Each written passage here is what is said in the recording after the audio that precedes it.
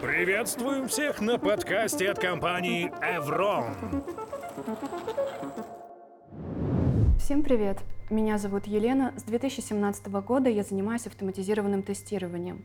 Я проработала в качестве автоматизатора на 3 проектах Альфа Банка, на 2 из них был стек на Java, сейчас работаю на проекте с Ruby. Тестирование многообразно. Когда мы приходим на тот или иной проект, мы не всегда знаем, с какими инструментами, практиками, методологиями там столкнемся. Как правило, если говорить об автоматизированном тестировании, то используются наиболее популярные инструменты для того, чтобы быстро и просто внедрить процесс на проекте, а затем не было проблем с его сопровождением. Вслед за инструментами приходят и языки разработки. Наиболее часто встречаемые стеки — это стеки на Java, Ruby, Python.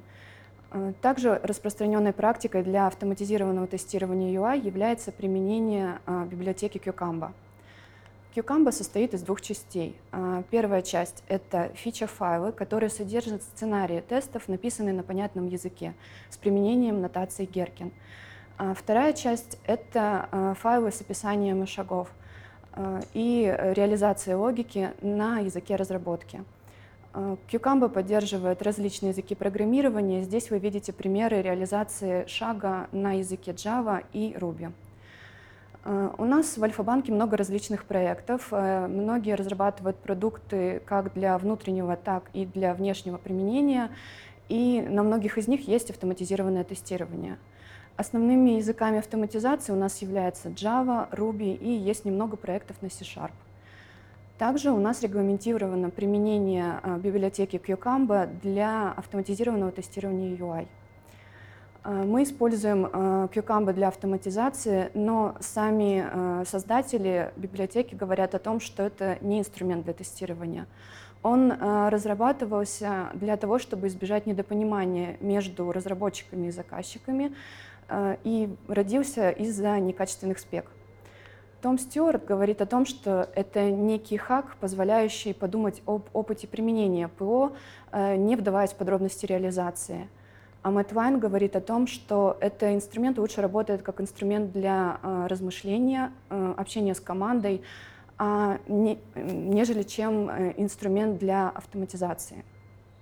И действительно, Cucumber прежде всего это коммуникация. Я работаю на большом проекте, мы разрабатываем приложения для наших сотрудников. У нас на проекте более 10 команд разработки. Мы работаем по скраму, и каждая из команд каждые 2 недели выкатывает свои фичи. Очень много различного функционала. Также приложение имеет свою специфику, и у нас под автоматизацию только UI-ные тесты. И уже сейчас у нас на проекте более 1000 фича-файлов со сценариями и более 2500 описания шагов. Cucumber позволяет нам делить тесты на части, и это дает нам возможность не потеряться в огромном количестве кода. За счет того, что Cucumber задает определенную структуру, у нас отдельно лежат сценарии, отдельно есть реализация каждого шага. И это позволяет нам отдельно обсуждать с автоматизаторами шаги и их реализацию, и также обсуждать с остальными членами команды, с функциональными тестировщиками, аналитиками сами сценарии. Что значит Cucumber для коммуникаций? Ну, например, когда у нас падают автотесты в прогоне, мы получаем отчет Cucumber на понятном нам языке и четко видим, в каком месте упал тест. Также это возможность копировать шаги сценария в баг-репорт. Нам нет необходимости описывать отдельно действия для воспроизведения дефекта, мы просто копируем сценарий, так как он у нас идентичен тест-кейсу из тестовой модели и описывается в формате действия и ожидаемый результат. Также это простота актуализации автотестов за счет того, что, опять же, у нас идентичные сценарии тест-кейсам из тестовой модели, и просто и легко поправить и внести правки. Есть случаи, когда у нас от команды к команде передается какой-то функционал, и нам не составляет никакого труда передавать автотесты на сопровождение другому автоматизатору, так как все просто, понятно, четкая структура и сценарии на понятном языке написаны, и нам нет необходимости даже какие-то созвоны дополнительные для этого делать. И опять же, мы можем обсуждать наши сценарии с командой как тест-кейсы. Все эти возможности нам дает применение русского языка. Да, мы пишем сценарии тестов на русском языке, так как он понятен, он наш родной язык. Здесь приведен пример сценария. Если вы пробежитесь по нему глазами, вы сразу поймете, что здесь необходимо сделать, какие действия и проверки здесь заложены. Если бы эта история писалась на английском языке, скорее всего, у многих возникли трудности с пониманием. Также применением русского языка мы упрощаем себе работу при написании сценариев, так как нам нет необходимости продумывать, как сформулировать правильно фразу на другом языке, как перевести то или иное слово. Помимо всех этих плюсов, также Cucumber за счет своей структуры позволяет нам легко и просто погружать новых автоматизаторов в проект, новых функциональных тестировщиков также переучивать.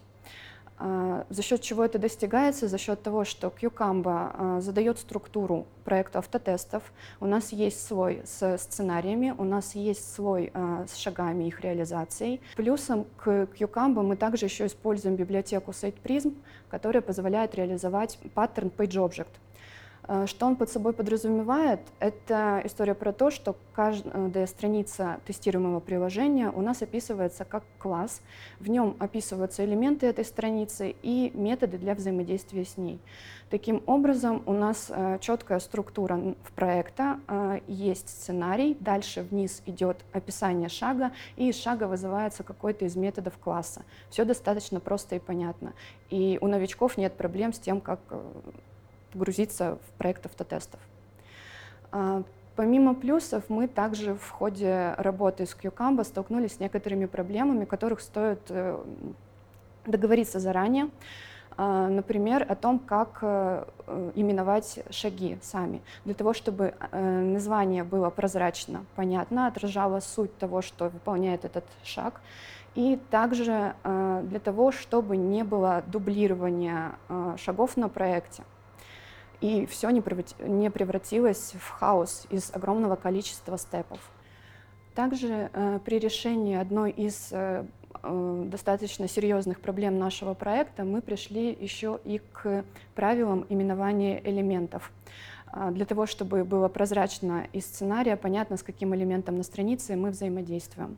Помимо этих плюсов, также Cucumber может интегрироваться с различными средами разработки. Например, у него есть интеграция с Visual Studio Code. Мы можем установить плагин для Cucumber, и мы получаем возможность использовать автодополнение при написании сценариев, проваливаться из сценария к определенному шагу и к его реализации, и много других полезных штук, которые упрощают нашу разработку. Также мы используем Cucumber для запуска автотестов.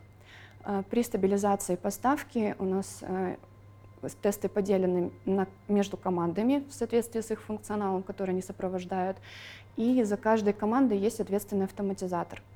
И когда у нас наступает момент стабилизации поставки, автотестеры прогоняют сценарии каждой команды. Прогоны мы запускаем через Jenkins, и для прогонов мы используем теги Cucumber.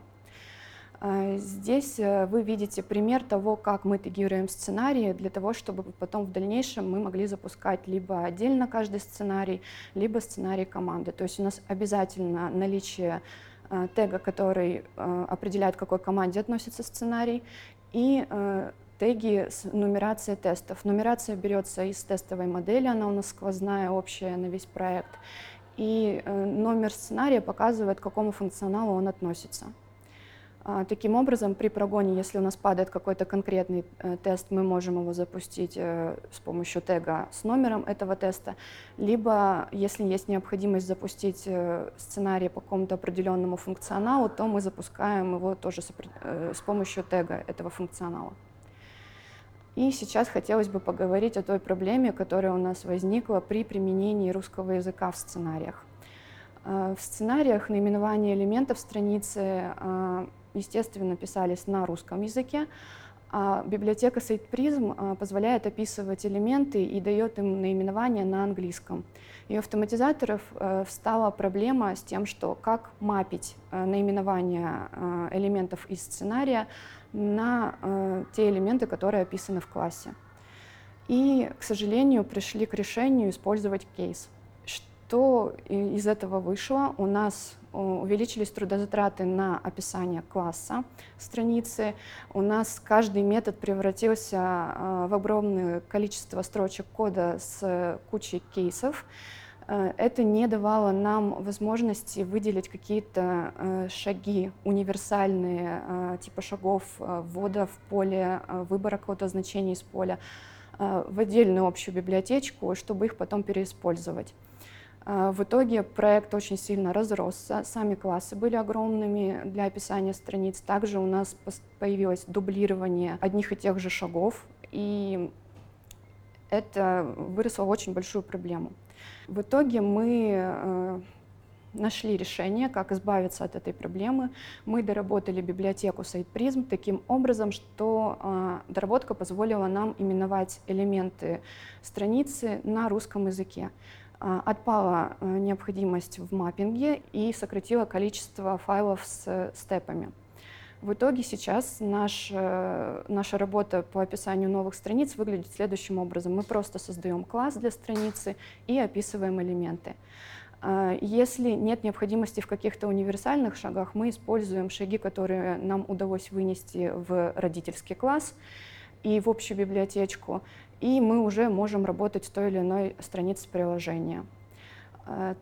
То количество шагов, которые я озвучила ранее, о том, что у нас более 2500 степов на проекте, это история про то, что мы сейчас находимся в процессе рефакторинга, и в дальнейшем это число должно сократиться в разы. А теперь хотелось бы обсудить, стоит ли использовать Cucumber для тестирования, что вы думаете насчет того применения русского или английского языка в сценариях, и могут ли непрограммисты писать сценарии тестов? Это был подкаст от компании Evron. Подписывайтесь и следите за нами на всех стриминговых площадках.